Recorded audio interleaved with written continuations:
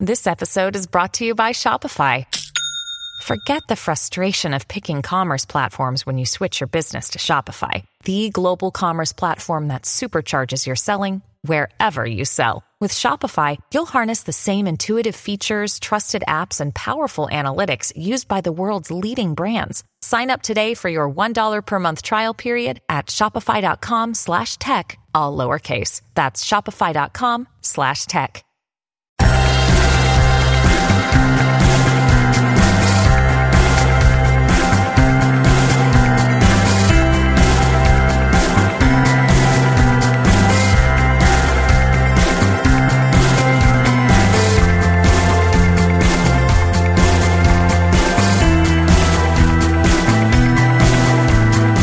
Hello and welcome back to another episode of Beyond the To-Do List. This is your host, Eric Fisher. This is the show where we talk to the people behind the productivity.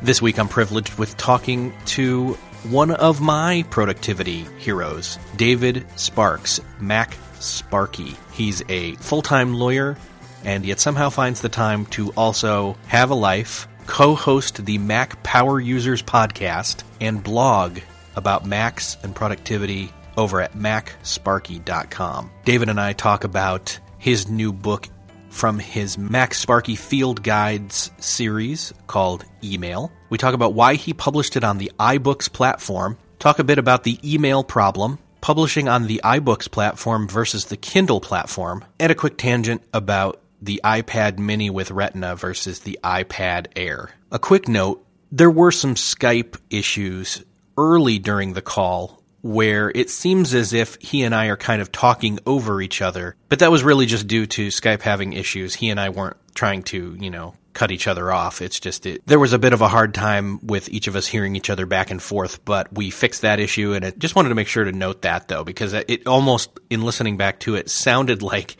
he and I were arguing over each other's voices, and it was definitely not the case. Before we get into the conversation, just wanted to let you know that this episode is brought to you by audiobooks.com. As a listener of Beyond the To-Do List, you can go to audiobooks.com/to-do and get your first audiobook free. What's awesome about audiobooks.com is they've got over 40,000 audiobook titles, from bestsellers and new releases to classic favorites. And what's great is if you download the audiobooks.com app to your Apple or Android device, you can listen offline or stream to those devices instantly, or go back and forth between the desktop and the app experience, never losing your place in your book. Again, if you sign up today, you get any audiobook for free. And if you become a member, you get one audiobook per month plus 33% off each additional title. Another cool feature of audiobooks.com is that you can preview as many books as you like, even before you sign up. Thanks to audiobooks.com for supporting Beyond the To-Do List. Make sure to take advantage of their offer by going to audiobooks.com/to-do to get your first audiobook for free. Well, this week, my guest is Mac Sparky. It's David Sparks. Welcome to the show, David. Thanks, Eric. It's a pleasure to be here. So I think people can probably deduce from the username that you use pretty commonly, Mac Sparky, that you are a Mac person. Is that correct? Yeah, they had me back in 1980, whatever. I guess it was 84. I started using a Mac. So, do you consider yourself a fanboy?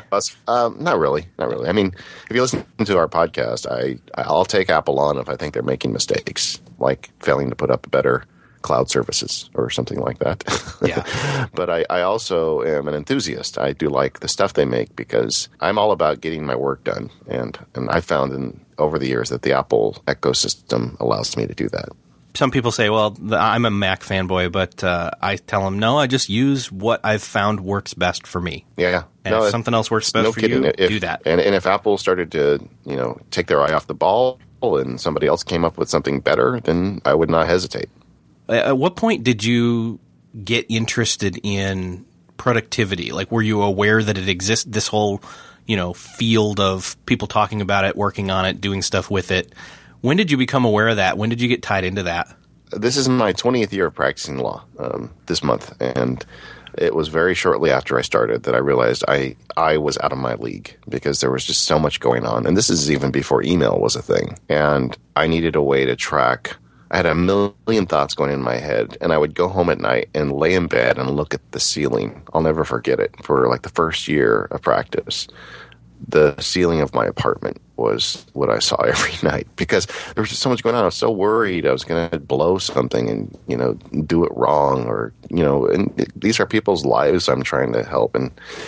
And I would wake up and start writing things down, and that kind of just evolved for me. I mean, even going back before that, I've always been a list guy, but it was always manageable. When I was in law school, I would have my list was a napkin. Every day in the morning, I'd wake up, I'd have a cup of tea, I'd write down a few things on a napkin, and I'd stick it in my pocket. And as I went through the day, I'd pull out the napkin, and I'd check it off, and at night, I would use it with my dinner and throw it away. And it was a great system.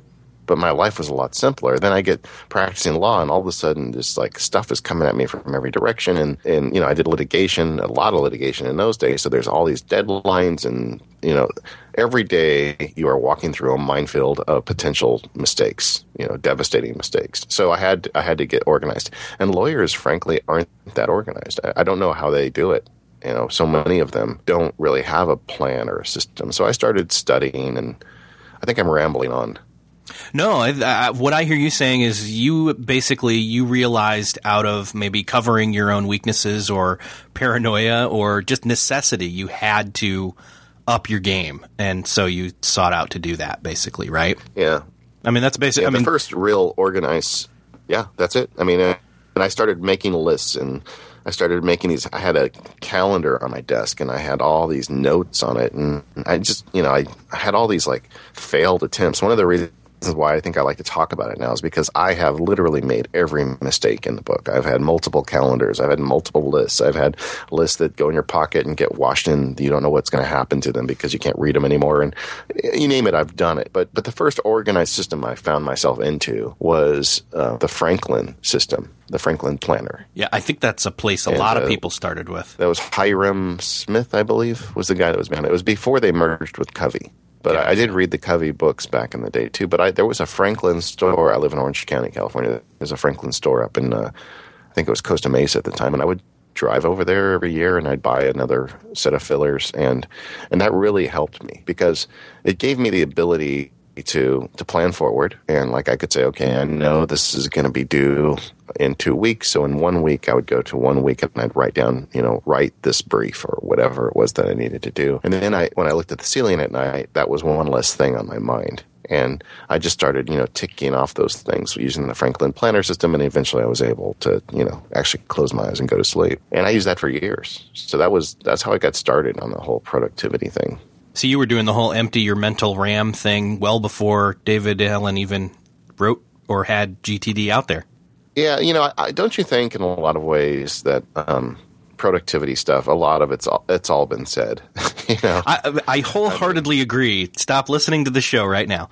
No, I think you're right. I mean, I think there's the basics that we cover, and yet we still all keep finding ways to talk about it. I think because people forget or just choose not to implement things, and I think there's evolving too. But yeah, also, I mean, our lives are changing, and now. How do you think about this stuff in the context of someone who gets 1,000 emails, right. or just even the word context? I think David Allen's one of the great things about GTD that opened my eyes was planning tasks not around priorities but around context, and that's something I had never heard before. Maybe somebody else had said it. I don't know. But it really, the way he said it resonated with me, and I guess I'm jumping forward at this point. But for a long time, I had a prioritized task list, and every day I went through it, and quite often the next day I ended up writing many of the same things down that I had done before. But I was smart enough to realize I wasn't going to, if I didn't do X, Y, and Z yesterday, maybe tomorrow I'm not even going to try to do Z, and I'll push Z out to next month, and I would turn forward in my planner and write it down when I was going to do it. And that was a very useful feature for me. And I had a nice leather. I thought I was really clever. I had a leather binder for it, and I had it all figured out. And what year was that? That would be early 90s. Yeah. Probably around 95 or so. And for years, I kept those binders. I finally threw them away. I opened them. I was cleaning out one day, and I found all those binders. I was looking at it, and I looked at all the stuff that I would write down and how much of it I actually got done that day, and it just made me sad. I was the ultimate optimist. Every day I'd write down 20 things, and every day I'd do 4. Oh, wow. So 20 years later, and we've gone almost all digital. Do you do any Still paper doing the stuff same still? thing. I know. No. You're paperless. I should. Well, I guess I should revise that. I do, and for a long time, I carried these field notes in my pocket, and or some kind of paper, and it made sense to stop and write things down on it. But even that has kind of gone away from me because there's some new technologies. There's an app on the iPhone in particular called Drafts that you just push one button and you've got a text field. And I use the Siri dictation all the time, so I'll just dictate a note into it, and then I've got it written down. And once it's written down, I'm okay. And writing it down digitally is even better because it doesn't get lost. I do, however, carry note cards in my pocket. Just leaning over to get them now. I bought them from, I don't know who I bought them from. It was one of our nerd friends, and they're I don't think it was Mike Vardy, but someone in that vein. And they made their own note cards. It might have been Aaron Mankey, but I'm not sure. But they've got nice grids on them, and so I carry those in my pocket all the time, and I give them away. When someone asks me a question, I'll write down. It could be a phone number and a name, or it could be a diagram of how I want something done, but I do carry those. So that's the only paper left. Is it easier to do that than to say, here, I'm typing it down and then I'm emailing it to you or texting it to you? It's that. Does it have also maybe the added benefit of it's more personal that way? Because it's a tangible thing. Well, that is an added benefit, but I think visually. Like for instance, I constantly use mind maps and I constantly diagram things, and so when I sit down with somebody, I can write almost any concept visually, and when I'm sharing it with a person, especially like a client or a coworker, I find I just give it to them once I'm done explaining what I'm up to, and they can take it with them, and maybe they throw it in the trash or whatever. But that works for me. And the reason I moved to the note cards is because I found that I was, especially as I started using Drafts on the iPhone, that all I did with the field notes was I wrote something down and I tore out the page and gave it to them, which feels really great. Tearing out of a book, it's like it's so dirty. You're tearing a page out. But at the end of the day, I'm like, okay, I'm going to just use note cards. That just makes more sense for this. So I've always got a pocket full of note cards, and I'm ready to whip out my pen and make a diagram of something. But that largely, Eric, just all digital.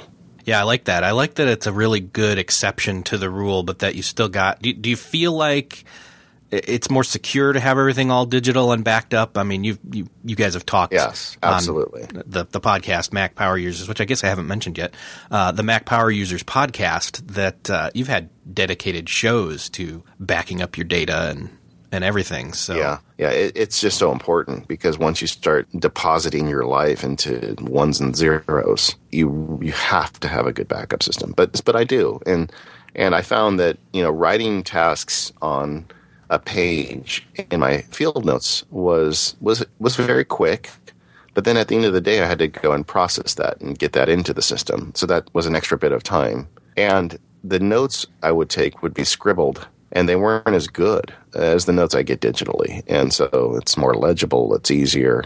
And with the Drafts app, there's no loss of time up front, and number two, I don't have to have that extra step of translating the analog into the digital on the back end. And then you're not capturing things for yourself that way with these note cards, are you? It's more capturing it in the moment to hand off right then and there to somebody else, right? Largely. Yeah. Sometimes when I'm on the telephone with someone, like I will use a note card for myself to take some notes, and then I'll immediately capture it afterwards.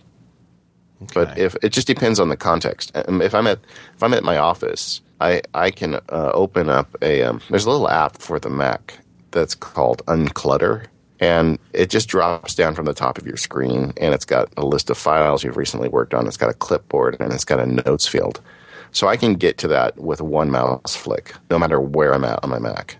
So if I'm on the phone with you and Eric says, well, I want to do a podcast on such and such a date and blah, blah, blah, I'll write down some notes. I'll just type them as we're talking. And then when I'm done, I have a system where that goes into where I can save that information. So in that case, I would always go all digital. But if you and I are having coffee and you tell me some notes you want me to make for doing the podcast, I'm not going to get out my phone and start typing in front of you. It just feels weird to me. And I want to look at you in the eye and not look at my thumbs the whole time. So I'll take out a notepad and scratch something down for myself in that instance. This is really detailed. I'm going to put your listeners to sleep. No. This is totally up the alley of my listeners because, I mean, we've talked to people about unplugging and all that kind of stuff. I love that you're talking about this in terms of the relationship aspect of it. You know what I mean? Like the fact that this is where the productivity meets the rubber meets the road is you're sitting down having coffee with somebody and you're not whipping out your phone and typing stuff down. You're still staying in the relationship or in the give and take instead of checking your phone and all that kind of stuff. So I love it. That's one of the things I really loved about the iPad because I was very hesitant to bring a laptop into a meeting with somebody because it literally builds a wall between you and the person across the table from you. And I've been on the other side of that wall, and I wonder, are they checking Facebook? What are they doing? Whereas the iPad, you lay it on the table, and they can see that you're looking at the thing that's relevant to what you're discussing. And that's a much more intimate experience for me. So let's go off on a quick tangent on the iPads then, because there's been the whole I've been following you and Jason Snell and a couple others talking about the iPad Air and the iPad Mini with Retina. And where did you land? I ended up with an iPad Air. Okay. And the reason is, first of all, the iPad Mini is so sexy. I mean, that Retina screen and that little device that, I was just telling Katie Floyd, I said, if I had a purse, I'd get a Mini because it'd be with me all the time. But the fact is I don't. When I want to go out and bring an iPad, it goes in my briefcase or my day bag or whatever. So bringing the Mini or the iPad Air wouldn't matter to me. The bag is big enough to hold either. And the really thing that drove me was there's some things I just do that I need the larger screen for. And where there's some things I do where it would be much nicer to have a smaller screen. But the need outweighs the desire. And like I do a lot of work with PDFs as a lawyer. We read a lot. And I annotate PDFs. And I tried to do it on an iPad Mini first generation, and it just wasn't satisfactory. The bigger screen makes it a lot easier. Somebody asked me, they said, so iPad Mini or iPad Air? And I said, both. And I'm tempted to tell you the truth. So then you've got other people that, like Jason, he's like reading comics, and I think he landed on the side of the iPad Mini. And I'm curious as to why, but I think it really just comes down to because they're so close in terms of technology. It's now like the guts are basically the same. It's just the screen size. So it's really what is it you're going to use it for? Is it a true consumption device? I mean, I'm not going to even go the whole route of. Obviously, we can get work done really well on iPads, whatever size they are. It's more what you're comfortable with. Still searching for a great candidate for your company? Don't search, just match with Indeed. Indeed is your matching and hiring platform with over 350 million global monthly visitors, according to Indeed data, and a matching engine that helps you find quality candidates fast. Ditch that busy work. Instead, use Indeed for scheduling, screening, and messaging so you can connect with candidates faster. I wish I had Indeed when I was in the hiring process in roles in the past because it is a slow, arduous headache of a process to find the right people. Or, at least it used to be, join more than 3.5 million businesses worldwide that use Indeed to find and hire great talent fast. In fact, in the minute I've been talking to you, 23 hires were made on Indeed, according to Indeed data worldwide. And listeners of the show will get a $75 sponsored job credit to get your jobs more visibility at Indeed.com/to-do list. Just go to Indeed.com/to-do list right now and support our show by saying you heard about Indeed on this podcast. Indeed.com/to-do list. Terms and conditions apply. Need to hire? You need Indeed. What's something that works so well, it basically feels like magic? For me, I'm thinking air conditioning, noise canceling headphones, definitely. Meeting free Fridays? What about selling with Shopify?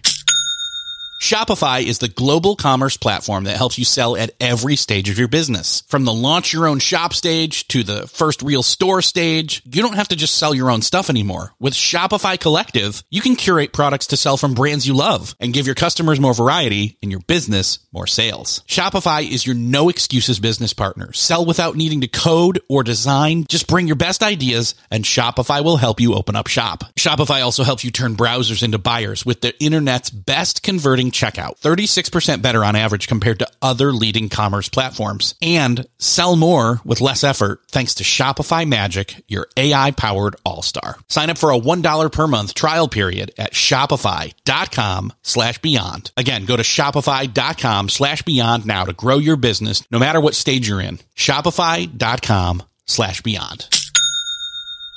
At Evernorth Health Services, we believe costs shouldn't get in the way of life-changing care, and we're doing everything in our power to make it possible. Behavioral health solutions that also keep your projections at their best? It's possible. Pharmacy benefits that benefit your bottom line? It's possible. Complex specialty care that cares about your ROI? It's possible. Because we're already doing it. All while saving businesses billions. That's Wonder made possible. Learn more at evernorth.com/wonder. Yeah, I think I told a friend, I said, what's going to make you more crazy? Carrying around the bigger device or working with the smaller screen? Yeah, that really is whatever's where going to make you more comes. crazy. If you really want to have it with you all the time, and if you carry a purse and you want to have it with you all the time, but you're not going to get an iPad Air in your purse without carrying a much bigger purse. Well, then obviously go with a mini. But if you really like watching movies and having the bigger screen, and every time you watch a movie on it, you're going to wish it was bigger, then go with the Air. I don't know. To me, it came down to really the PDFs and like the mind maps and some of the stuff I do. I just prefer a bigger screen for that. So that's where I ended up. Yeah. But I know people that have bought both, and I am tempted. But I just, there's too many other priorities in my life right now. But I understand why. I did keep my first generation Mini, though, and I still use it. So now, what are you using that for? I kind of bang around the house with it. It's Wi-Fi only. So, but I live in Southern California, and it's really nice weather here for a good portion of the year. And I have a nice chair in the backyard. I have a little fish pond, and I love to go out and sit there and read and write. And I'll sit there and just use Siri dictation and work on the next field guide in the iPad Mini. Nice. So created on the iPad for the iPad. Yeah. Basically. Well, funny. More than the iPad now. iBooks is everywhere. So what was the instigation for the field guides? Like, why did you decide, okay, there's a need for these field guides and I'm the one to do it? I wrote some books for a big publisher, and that was a really good experience, and there was a lot of things to like about it, but it was also a good learning experience. And I felt like the limitations placed on a book that's going to be put in Barnes & Noble the cost was too high for me. I wanted to explain how to go paperless. And I said, well, you get 3,000 words and 10 screenshots.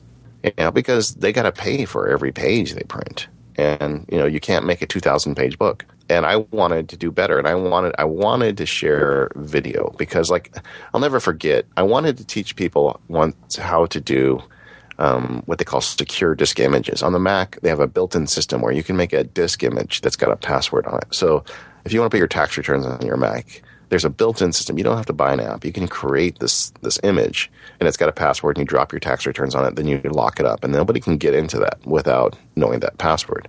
Well, teaching someone how to do that with screenshots is really difficult because there's all these checkboxes and there's all these steps and considerations. So I wanted to make something that could be interactive, and the only way to do that was to do it myself. There was other reasons too. Frankly, I wanted to own the material. I didn't want to have an intermediary between me and the audience. I wanted to be able to say whatever I wanted to, because my voice at MacSparky is kind of whimsical, and publishing companies aren't really excited about whimsy in technology books. Right. So I went over, and also, frankly, there was a financial incentive because authors of tech books don't get paid well.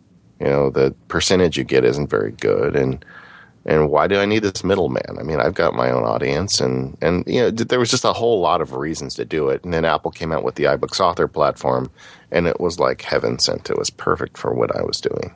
And I just read your article about why it made so much more sense to go with iBooks versus Amazon in terms of, the data cost and all that kind of stuff. I thought it was a great reason. Plus, the Kindle really can't handle the multimedia richness that your field guides have done. And honestly, your field guides, if I can be flattering for a moment, those field guides are kind of a high standard in terms of what the iBooks platform really can be used for. I push the envelope. Let's just put it that way. I mean, you're talking text, images, audio, video, links. Am I missing something? I don't know. There's the interactive images. It's just awesome. Anyway. Yeah. So it's one of the things people don't get about those is how much work it is. I mean, it is a remarkable amount of work to get the whole thing together. I mean, it's not just writing the book, but it's also doing the layout, and like I'm essentially producing a feature-length movie with each new book because there's about an hour and a half of video in the book. Yeah. So it's quite a bit of work. I say that, but it's a lot of fun putting it together. Oh, and then there's interviews. Now I've been doing interviews in the last few books. Yeah, too. how many hours of interviews are there in the new book? I should know the answer to that. I think it's about 2 hours. It's about 2 hours. There's 8 interviewees, and I think it ended up about 2 hours. So, which was a really fun thing to do, to say, okay, well, now you've heard me talk about email for an hour and a half of video and 40,000 words. Let's talk to a few others and see how they're doing it, because email is such a weird problem. There's not one solution.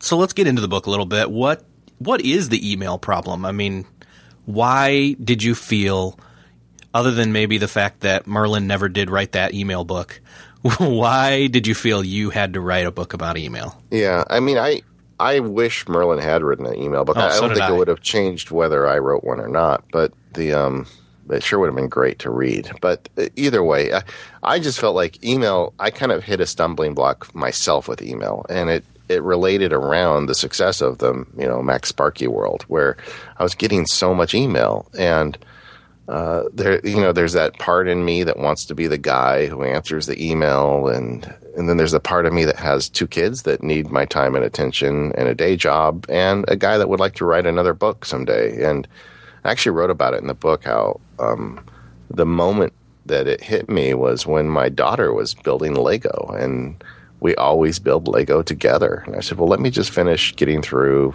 this pile of email. And I did, and I looked up, and she was done. And I was like, well, that was lost. That was one more moment that we could have had together that we never will. And at the same moment, I got an email from a reader complaining that I hadn't responded to her email for 6 days. And it was really kind of rude. She was saying how I need to take my address off the website because I don't take email seriously because I didn't respond to her problem in 6 days. And I was thinking, wow, I just gave up a precious moment. And these people are angry with me because I'm not doing it fast enough. And, that combined with, what I was seeing in my day job, I felt like, I need help with this.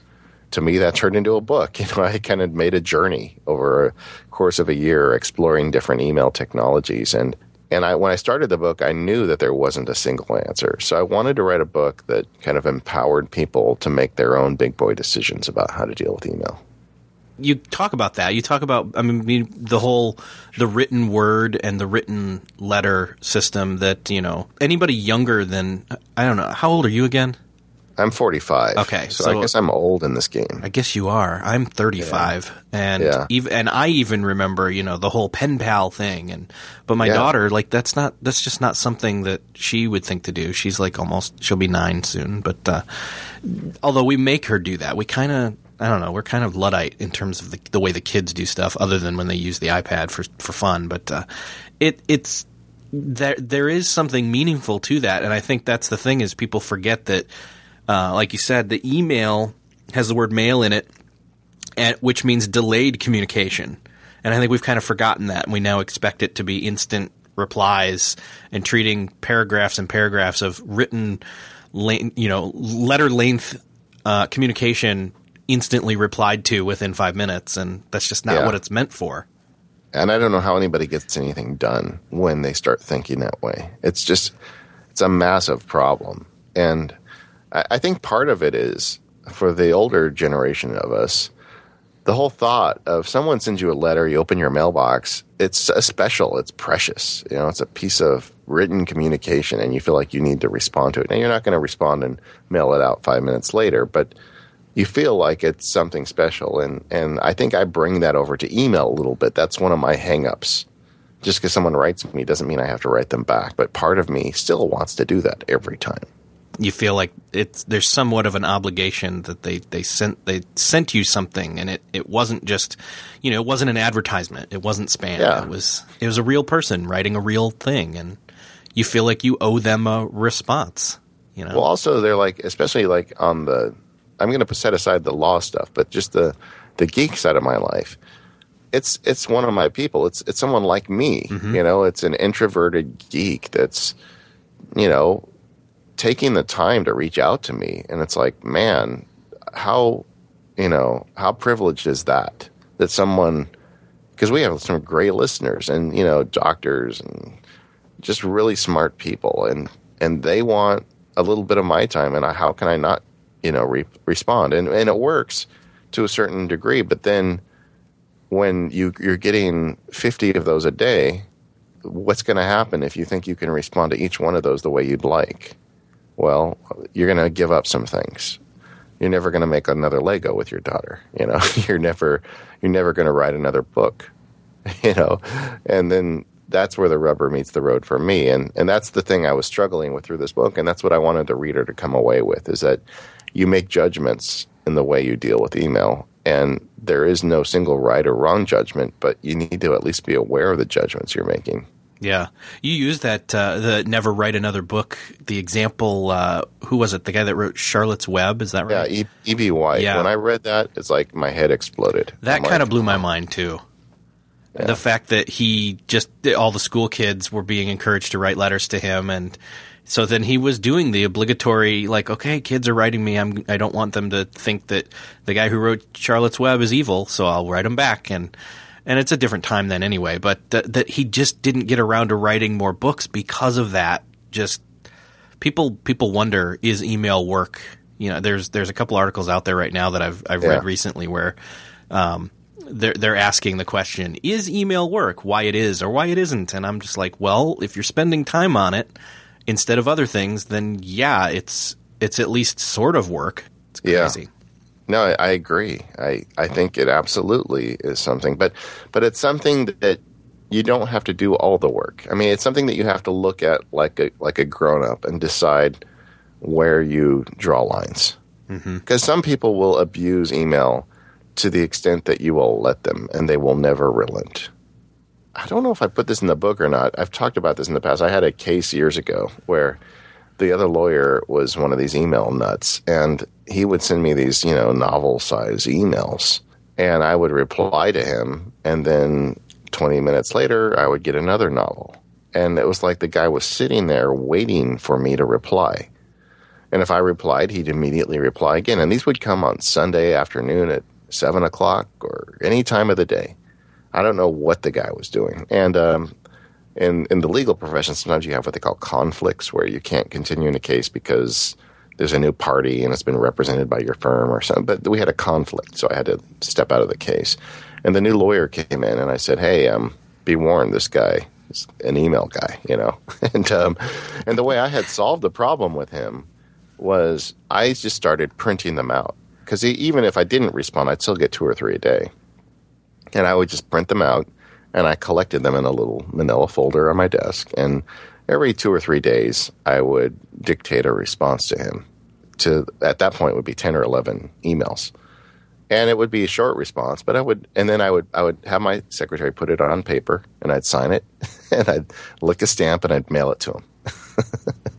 And my whole idea of it was to slow down the intensity of what he was trying to do, because the guy was trying to create emergencies where they did not exist. And so I would mail these letters to him every few days, and I know it had to make him just completely nuts. But so the new lawyer came in, and I told him about it, and then he called me a few days ago. He says, Dave, we had like 50 email exchanges in one day. And I said, well, that's your fault. Yeah.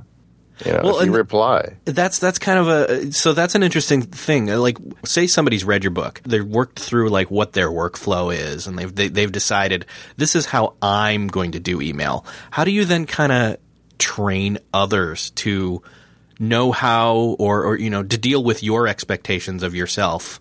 You know what I mean? Like, how do you evangelize them to your way of doing it, or at least deal with them doing it differently? I think you just do it. I mean, the more I think about this, Sending out a big announcement saying, hey, everybody, I check my email every day at 5 p.m., so don't expect an earlier response. I think it's kind of douchey, But I think if you just don't reply till 5 o'clock, people are going to get used to that. And there's going to be a few outliers, and you're going to get a phone call from somebody saying, hey, what's going on? In fact, I had a really funny exchange with somebody, and I put it in the book. But people are going to call you and say, how come you didn't reply to my email? And I'll say, well, when did you send it? Well, I sent it 10 minutes ago. I'm like, well, do you think I might do other things than watch my email inbox all day? And I tell them, I've told this to clients, I've told it to lawyers, I've told it to judges. I check my email in the morning and sometimes at lunch and usually in the afternoon. And if you need to get a hold of me in a faster method, then I suggest you call me. But if every 5 minutes of the day I stop and check my email, I will never get another thing done. I think that's a good way to put it. Just you got to just do it. You got to do it your way. And I think, dealing with – so, for example, if I had a boss who I maybe want to set up a system or set up a VIP notification or something just in case. You can do that. You know what I mean? Like that's how you kind of get around it. Is like, okay, I am not checking my email because I'm actually working or doing other more important work, whatever, moving projects forward. Really, don't want to have to keep my email open and be interrupted constantly by that. So let me get around that by if these this 3 to 5 VIPs that rarely email me, but when they do, it's like I need to know immediately. Then you turn those on or you set those up and you have them ding you on your phone or your iPad or whatever. And that's a very mature way to deal with it. Another thing is to have a conversation with those people, with your boss, and say, look, I really want to be very productive. And if I feel like my job's in jeopardy if I don't respond to an email, that's not a good way for me to work because now I'm completely freaked out that you're going to send me an email and I'm going to be busy doing something else for you and you're going to be unhappy with me. So, can we have another way of communicating urgencies? Mm-hmm. And I guess it depends. I mean, it's very easy for me to say that. And there's people out there who have jobs where they can't have that conversation, or maybe everything from their boss is an urgency. In that case, you're going to have to deal with it to a certain extent. But get as much of that stuff out of your life as possible. Yeah. Don't let everything become an urgency. I mean, people ask me sometimes, how do I keep a day job and still publish books and do the podcast? And the real secret to my success is, number one, is I cut out a lot of stuff in my life that is noise. And number two is I use technology to find big chunks of time where nothing will interrupt me. And that's the trick. If you have 3 hours where you're not going to be checking email and Twitter and Facebook and whatever else distracts you, you'll be amazed how much you can get done. Yeah, focus, having that time. So part of the email problem isn't necessarily that email's the problem, it's that it's people. Yeah, but I mean, isn't that true with all this stuff? Right. Yeah. I mean, it's managing yourself, and it's trying to figure out how to quote unquote manage others, or I should say relationships. That's probably a better way to put it. Yeah. So, but people do figure that out about you. At this point, it's kind of a joke around my friends that like, oh, Dave, he's the guy who only checks his email once in a while. He's Mr. Fancy Pants, right? But they know it. And they know that if they email me, they don't expect an immediate response, and they don't get all torqued off if I don't reply in 5 minutes because they know I'll get there. So you've trained them over time by always responding, or at least usually responding, I should say. Yeah.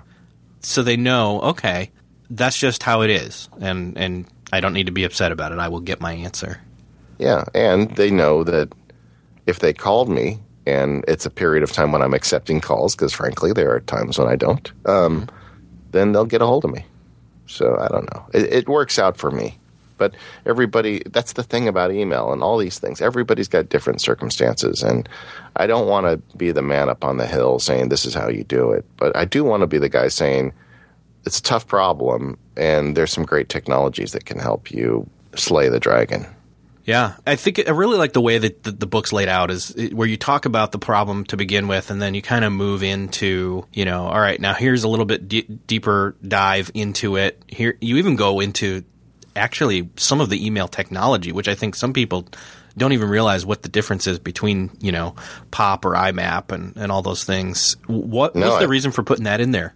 Because that helps. If you understand how email works, then all of a sudden you know where some of the wires are and you can connect things yourself. Even if you're not geek inclined. I wrote it up in a way that anybody could understand it. And when you know the difference between POP and IMAP and Exchange and Gmail, then all of a sudden you have this, it's like empowering. It gives you the way to figure out ways to automatically filter mail and do these things. But you wouldn't understand if you didn't understand the basic technology of the email. So I felt like that had to be there. It's funny, if you read the intro to that chapter, it's like I'm begging people. I said, even though you want to skip this chapter, please don't. It's one of those things where I read through the book really quickly and decided, oh, there's a lot more here than I thought, because I kind of wanted to skip ahead to I said read the book. There's so much more than just reading in this book with all the tutorials and things. And it's interesting to have a book where you're kind of going through and it's like, oh, there's a video. And then to be like, oh, I can watch a video now. And it's definitely the future of like textbooks, that's for sure. Yeah, I hope so. I really hope so. Do you have so far in the series? And what's funny is I didn't even realize that the first one of the 4 was one of them because of the different cover. The Mac Tips. The Mac Tips, yeah. Yeah, that was actually the second one. Oh, okay. Yeah. We put it in the series because it just made sense. So curiously enough, I'm looking at the markdown and paperless and now email, and you've got the blue and the gold, the green and the gold, and the red and the gold, and suddenly it hits me, why does that seem so familiar? It's because the special editions of the Lord of the Rings DVDs were those exact same colors. Oh, were they? Yeah, it kind of freaked me out. I'm like, wait a second. So the email one's kind of Return of the King, and I'm going to grab a picture and put it in the show notes of this so you can see. I never knew that. Compared to the screenshot of that, you'll see. So the covers are actually done. I had a very clear idea of what I wanted for the cover on the first one, and Darren Rolfe, who's a graphic artist in the UK, helped me kind of bring it to life.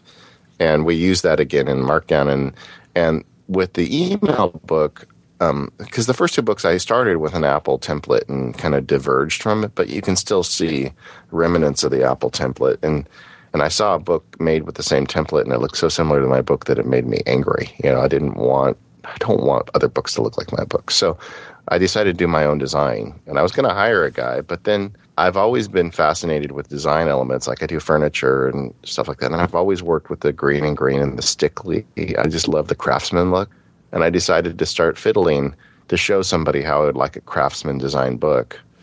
And then I liked the sample so much that I kept working and iterating on that, and I ended up doing the design myself. But now it's like a craftsman style. So I told Darren for the cover on this one, I wanted a craftsman border, and he found a great one. So I thought that was kind of fun. Well, it looks great. Inside baseball. Yeah.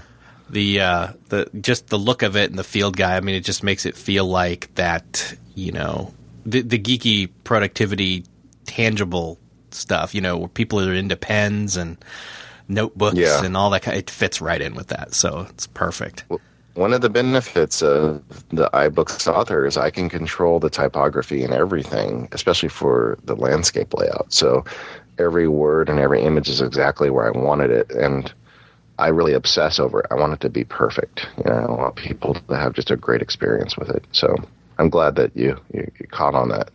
Yeah, and it's really cool to see Apple embrace it so much. The series, like they've been promoting it, like tweeting it out and putting it front and center in the iBooks. Like, geez, man. I hear you hear about app developers and how they feel like they're treated poorly by the system, and I've had the exact opposite experience with the iBook store. I mean, I've actually met with some of them now, and they're so nice, and they care so much about making just like the best experience for users. And I don't know, it's a love fest. I have so much respect for what they do, and I'm so appreciative of the support they've given me. Yeah, well, and it helps their cause that you're creating such a cutting edge use example of what you can do with their technology they created for that platform. So yeah. It's really tempting me to. I have an ebook out on Kindle, and I'm like, I really want to go the iBooks route with something. So, well, it's interesting because the people I know who publish on both tell me that, the iBooks numbers are a fraction of what they do on Amazon. I mean, it's not clearly Amazon is the big dog in these electronic books sales. But I've never had any interest in dealing with it. And like I did in that post, I guess we don't need to restate it here, but they have download fees that would cripple me. Mm-hmm. Or I'd have to give them 65% of the sale. I mean, it just doesn't make sense for what I'm doing. Yeah, plus the videos and, all the other extras aren't included per se. You can still give them away, but they're not as connected to the document. So yeah, I wanted people to be able to get on an airplane and experience my whole book. Yeah, and that's actually a great way to do it. Take 2 hours while you're on a flight with an iPad and this book, and just broaden your horizon in terms of how you can do better with email. Yeah, leave Boston clueless and land in LA a wizard. Awesome. Well, let me ask you the question that I always ask, or mostly ask everybody, which in terms of, you talked about getting that time and that focus and uninterrupted time. I ask everybody, in an ideal world, how do you start your day? Okay, so the hippie part hasn't ended. I have a meditation practice. I get up every day and do a mindfulness meditation, and I get up early. And I try and do a chunk of stuff in the morning. I guess, is David Allen the one who talked about the big rocks, or was that Covey? I forget. I think sure both of them, actually. Yeah, but, the analogy of filling your day with the big rocks first, and whether it be something for the day job or something for a book, I love to get a couple hours in the morning, uninterrupted time to just crank on something. And even on the weekends, I do that. And my house, my wife and daughters, they may be sleeping in. I don't want to make a lot of noise. I may just take my iPad and a keyboard down to, the Pete's Coffee and sit there for a couple hours. But I don't go there to check email or to fiddle with OmniFocus. I have something in mind, and I just do it. And just about every day I do something like that. If I were to give one tip to people, that would be it. Find those 2 hours. If you're a night person, do it at night. If you're a morning person, do it in the morning. But find a couple hours where you don't spend any time on the flotsam and jetsam of life, but just find something that you're trying to create and just create it. Love it. That's great. So, David, I see our time is running down. I'd love to have you tell people, where can they find you online? Yeah, the easiest place is maxsparky.com. So just go over there, and all of my books are there, and the podcast, and all that stuff. So if you want to go to one place, if you want to just check out the podcast, you can go to macpowerusers.com. I highly suggest everybody go do that. That's one of my go-to productivity podcasts. People ask me, what productivity podcast do you listen to? That's definitely one of them. And if you're not a Mac person, I guess you'll still get something out of it. But especially if you're a Mac person, obviously because of the name, you should check that out. You'd be amazed how many non-Mac people listen to our show and end up Mac people. I get emails every day. So if you're on the fence, definitely go check it out. Yeah, if you're afraid you might end up spending thousands of dollars on new Macs and you're worried about that, then definitely don't listen to our show.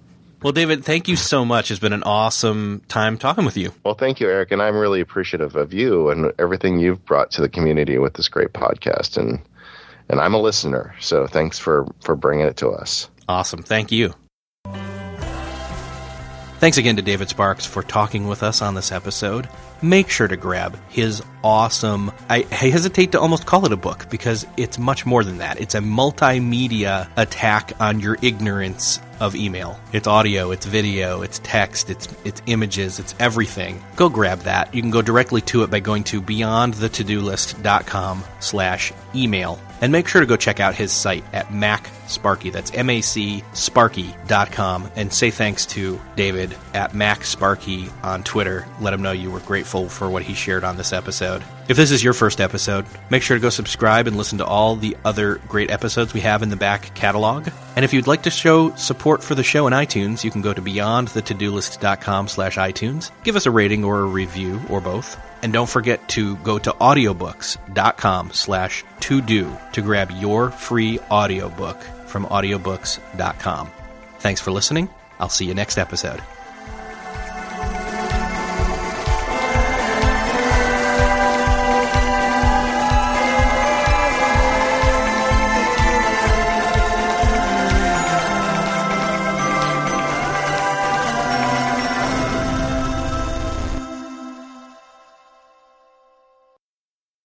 Beyond the To-Do List is a proud member of the Noodle Mix Network. Find more of our award-winning and award-nominated podcasts to make you think, laugh, and succeed at noodle.mx. Learn how to podcast. Theorize over the TV shows Once Upon a Time in Wonderland, and Under the Dome. Laugh with our clean comedy, delve into science fiction and philosophy, learn critical thinking from movie reviews, and more at noodle.mx. Hey, thanks for listening to the end. If you're looking for a show to start helping you apply these productivity lessons on your business, check out Millionaire University. It's real lessons from real entrepreneurs teaching you what you need to know to improve your business or start one if you've been putting it off. It covers all aspects of business, from starting, marketing, growing, managing, and everything in between, wearing all the hats. And as an added bonus, I am conducting a number of those conversations, those interviews, so you'll fit right in. Again, that's Millionaire University. Just search for it in Apple Podcasts, Spotify, or wherever you're listening to this podcast.